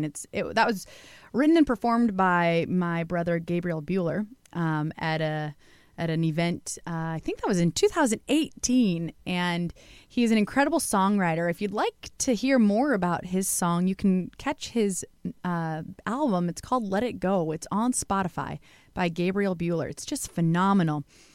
He's a man that waits on the Lord and gets the mind of the Lord for these songs. So thank you so much for joining us. This is getyourloveon.org. We've been having an absolutely awesome time in the Word. And, you know, without you being here, that would, it wouldn't necessarily be as special, because this word is going out across the globe. I mean, we had listeners in India and Zimbabwe and the United Kingdom, as well as across the country, from Washington, California, Arizona to Virginia, Indianapolis, and Wyoming, Kentucky, and beyond. So it's just a privilege to be here with you today and to share the Word of God, to share the strength and the encouragement and the promises of God. So we've been talking about the shortest sermon in the Bible. Do you know what it is? It's 2 words long. Fear not. And you'll find it from Genesis to Revelations. So we just got done hearing what Christ had to say about it and how he was asked a very pointed question about very specific circumstances. And his answer was the wisdom of God, the grand and comprehensive wisdom of God. It's just awesome. That was Luke 12. If you've missed any part of the show up to this point, we do podcast it. So you can go to Apple iTunes, you can go to Stitcher, you can go to SoundCloud or Spotify, type in Get Your Love On, and you'll find the show there. And you can listen to past episodes and everything. So we're now going into Luke 8, because one of the most important things when we're faced with issues and potential hurt in our life, that's where fear comes in, right? If we think something could hurt us, either physically, financially, or even spiritually, that's what might induce fear. If we recognize the healing power of God, though, we won't fear. we'll have an appreciation for those circumstances. And if there's a caution or if there's a reason for us to hold back from whatever it is we're looking to do, then we can take that word and take that instruction on as well. But when we recognize that God is the healer, we're going to be fearless in all things. So let's go to Luke 8. And it says in verse 41, "Behold, there came a man named Jairus, and he was a ruler of the synagogue, and he fell down at Jesus' feet and besought him that he would come into his house." So this man was a ruler of the synagogue. He was one of the big shots of that time. And here he is falling down at Jesus' feet. For he had one only daughter, about 12 years of age, and she lay a-dying. But as he went, the people thronged him. So again, Christ was in this middle of a massive multitude, but this man needed a healing for his daughter, and he knew where to go. He knew the source of that healing. So he didn't care about the throngs of people. He didn't care about what it took. He fell at the feet of Christ because he knew where his healing would be found. So this was happening, but additionally, and a woman having an issue of blood 12 years, which had spent all her living upon physicians, neither could be healed of any, came behind him, speaking of Christ, and touched the border of his garment, and immediately her issue of blood staunched. So here you have this man Jairus, who didn't care. He was a big time ruler of the synagogue. He didn't care, falling at the feet of Jesus, getting through the throngs of people. And another woman who had been basically sent through the ringer of the medical system of the time and had spent all her living in the medical system of the time, could not be healed. She also got through that throng in her quest, in her seeking of God. She got through that immense throng. And Jesus said, this is verse 45, "Who touched me?" And when all denied, Peter and they that were with him said, "Master, the multitude throng thee and press thee, and sayest thou, who touched me?" Isn't that incredible? That's how personal God is. There are 7 billion people on this planet, and he knows how many hairs are on your head. That's how personal God is. There are throngs of people that may or may not have pure intentions around Christ at this time, but the woman that had those pure intentions and had the faith to make it through that thronging, she got to him, and he noticed her. He noticed. So our prayers do the same thing. Our prayers get to God. God notices our prayers. As we cry out to him, he hears us. You can know that with every ounce that's in you. It says, Jesus said, "Somebody hath touched me, for I perceive that virtue is gone out of me." And when the woman saw that she was not hid, she came trembling, and falling down before him, she declared unto him before all the people for what cause she had touched him, and how she was healed immediately. Her faith did that incredible work. Her faith is what healed her. Well, and actually Christ says that next. "And he said unto her, Daughter, be of good comfort. Thy faith hath made thee whole. Go in peace." Our faith is what does the work. Our faith makes us impervious to these circumstances, to sin, sickness, and disease. That's our faith. And Christ is the great healer. When we fall at his feet, when we have to peel away the throngs of doubt and dispute and we get to Christ, boom, we will be healed. Our faith will make us whole. Isn't that wonderful? While he yet spake, there cometh one from the ruler of the synagogue's house, saying to him, Thy daughter is dead. Trouble not the master. Okay, that's a lie right there of the devil. Don't pray to God. Don't worry about asking God for your healing. He can't do it. It's already done. This is already happening. This is just where you have to be. This is just your place. No, that's a lie of the devil. And they tried it here too.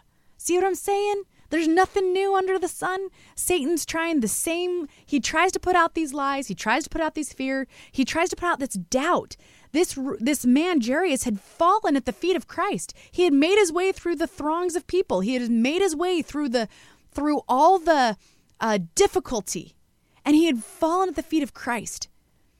And this individual, who was supposedly part of his house, so he was supposedly probably thought he was an ally, came to him and said, don't even trouble God anymore, because it's already done. Oh boy. All right, we are blasting that lie right here and right now. Blasting it, pummeling it straight back into the pit of hell. If you need a healing from God, you go to God, you ask for your healing, and he will heal you. Period. End of story. It doesn't matter what it looks like. It doesn't matter how long it's been that way. It doesn't matter how many people tell you it's impossible. With God, all things are possible. All right, so have that faith. Be that bold. Make your way through the throngs of people. The good news is with Christ, with the Holy Spirit now, we just speak it. And the Holy Spirit is that intercessor to God Almighty.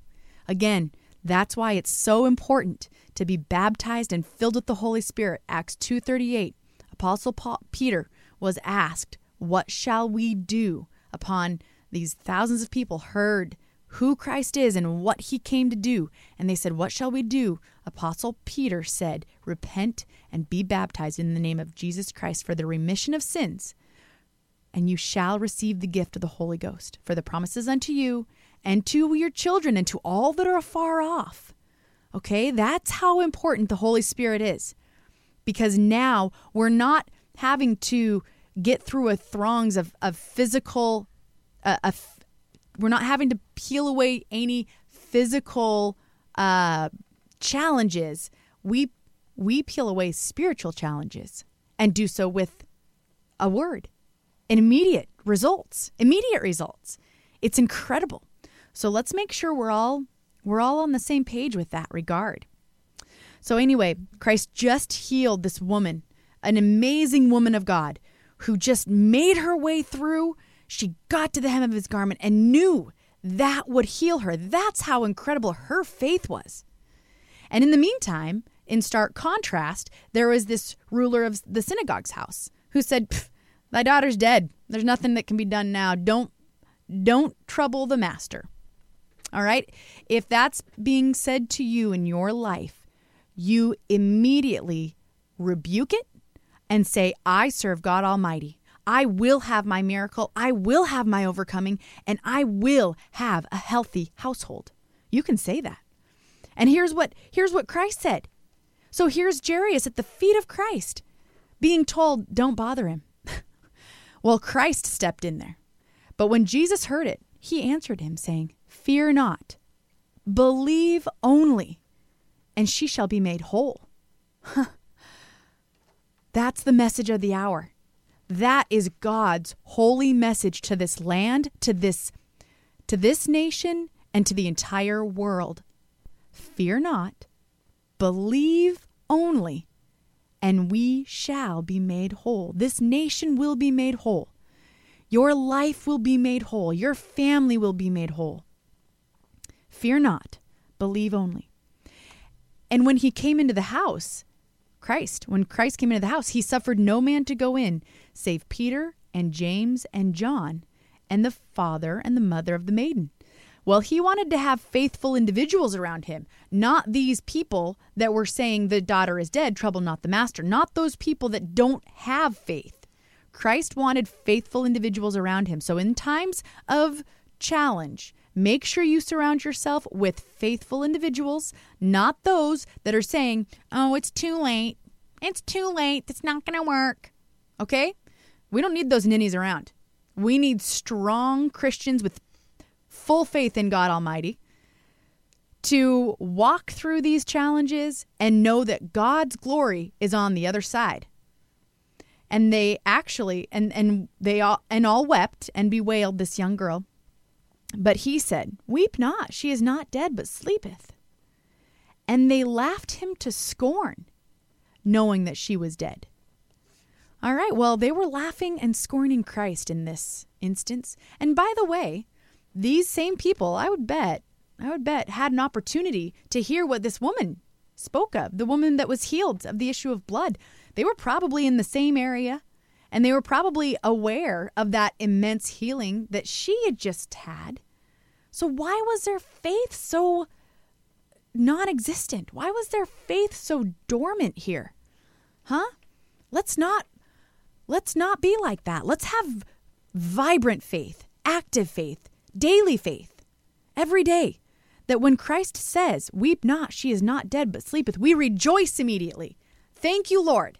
Yes, we know all things are possible with you, and we rejoice in your power over sin, sickness, and yes, death.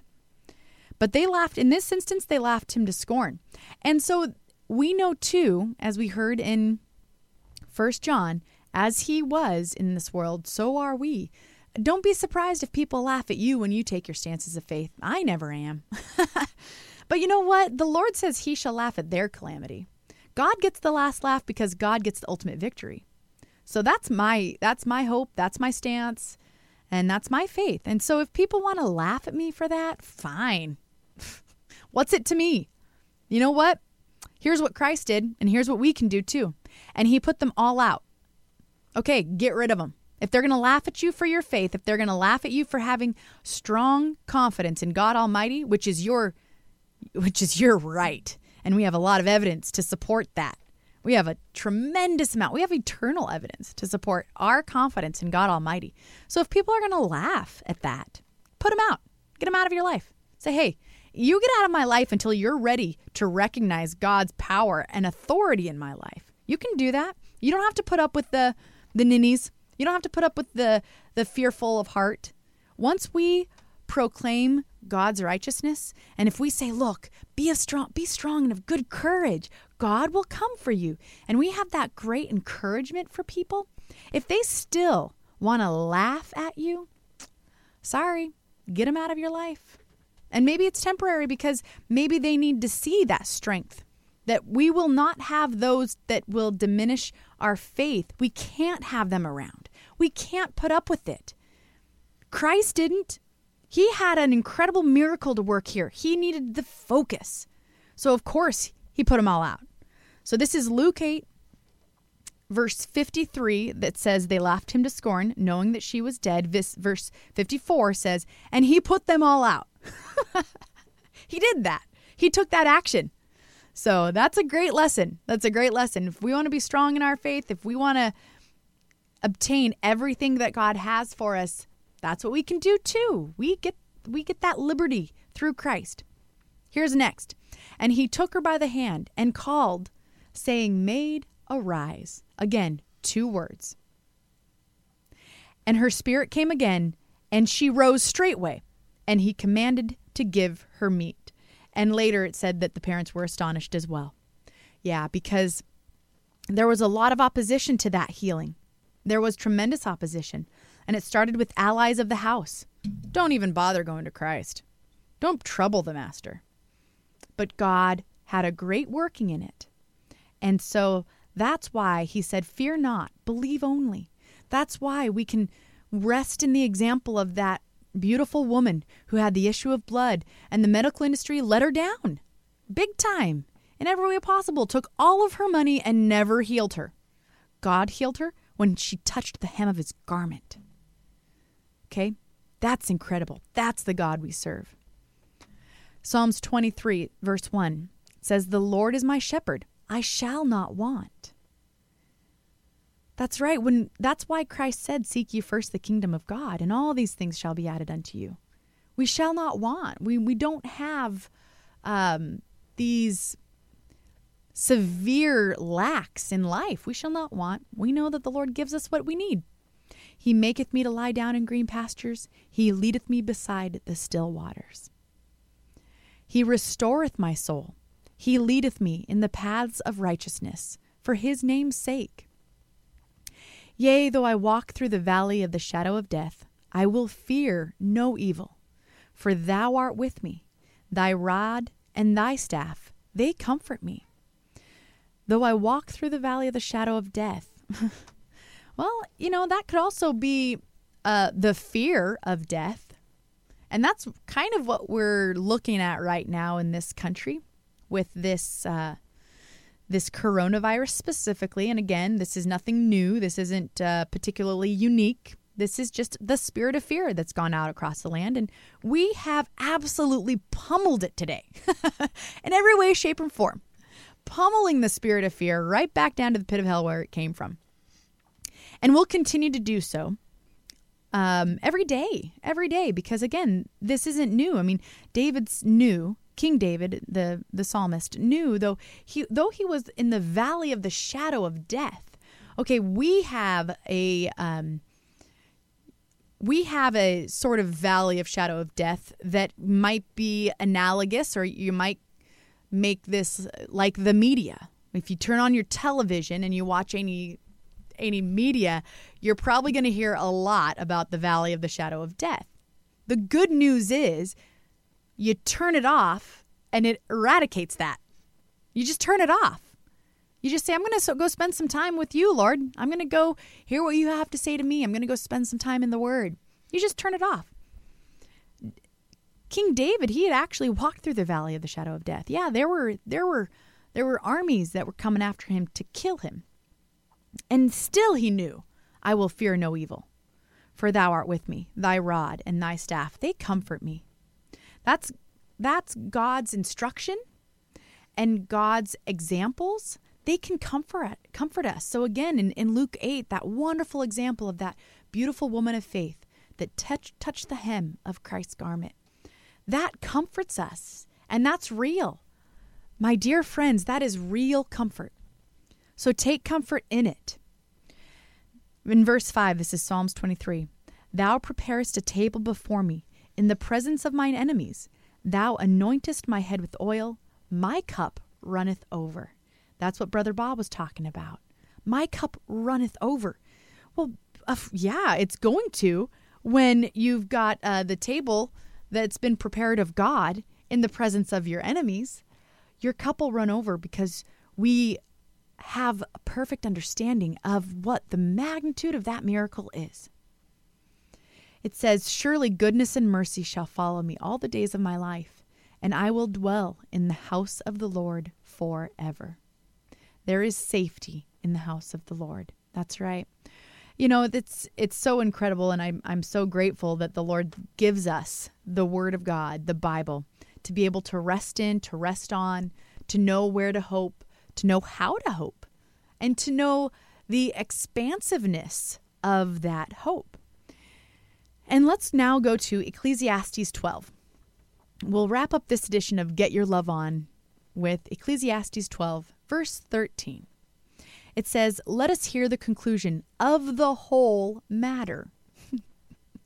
Fear God and keep his commandments, for this is the whole duty of man. Well, isn't that a revelation? This is the whole duty of man. It's not to accumulate a bunch of wealth or accolades or little gold statues from being in movies or junk like that. It's to fear God and keep his commandments.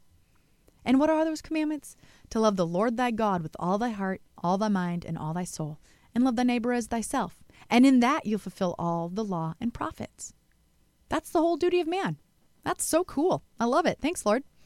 Thanks for keeping it simple for us, Lord. Thanks for telling us to fear not and to fear God and keep his commandments, not the worldly commandments, not their agendas, but God's commandments, which are so beautiful and so awesome. Verse 14, for God shall bring every work into judgment with every secret thing, whether it be good or whether it be evil. So that's our strength, that's our faith, is that God will reveal everything to us as we trust in him and as we rely on him. He will give us the perfect answers for every situation. I want to thank you so much for being here today on Get Your Love On. Don't forget, you can go to getyourloveon.org and get show archives as well as more information. If you'd like to reach out to the show, please do so. There is a contact tab at getyourloveon.org as well. We'd love to hear from you. And since we spent the last couple hours getting our love on, let's keep our love on. I love you. We'll be back next Sunday. In the meantime, Lord bless you. But I keep my love on. Man or woman, man or woman who is so downtrodden, keep your love on. Sons and daughters of the one true God, keep your love on.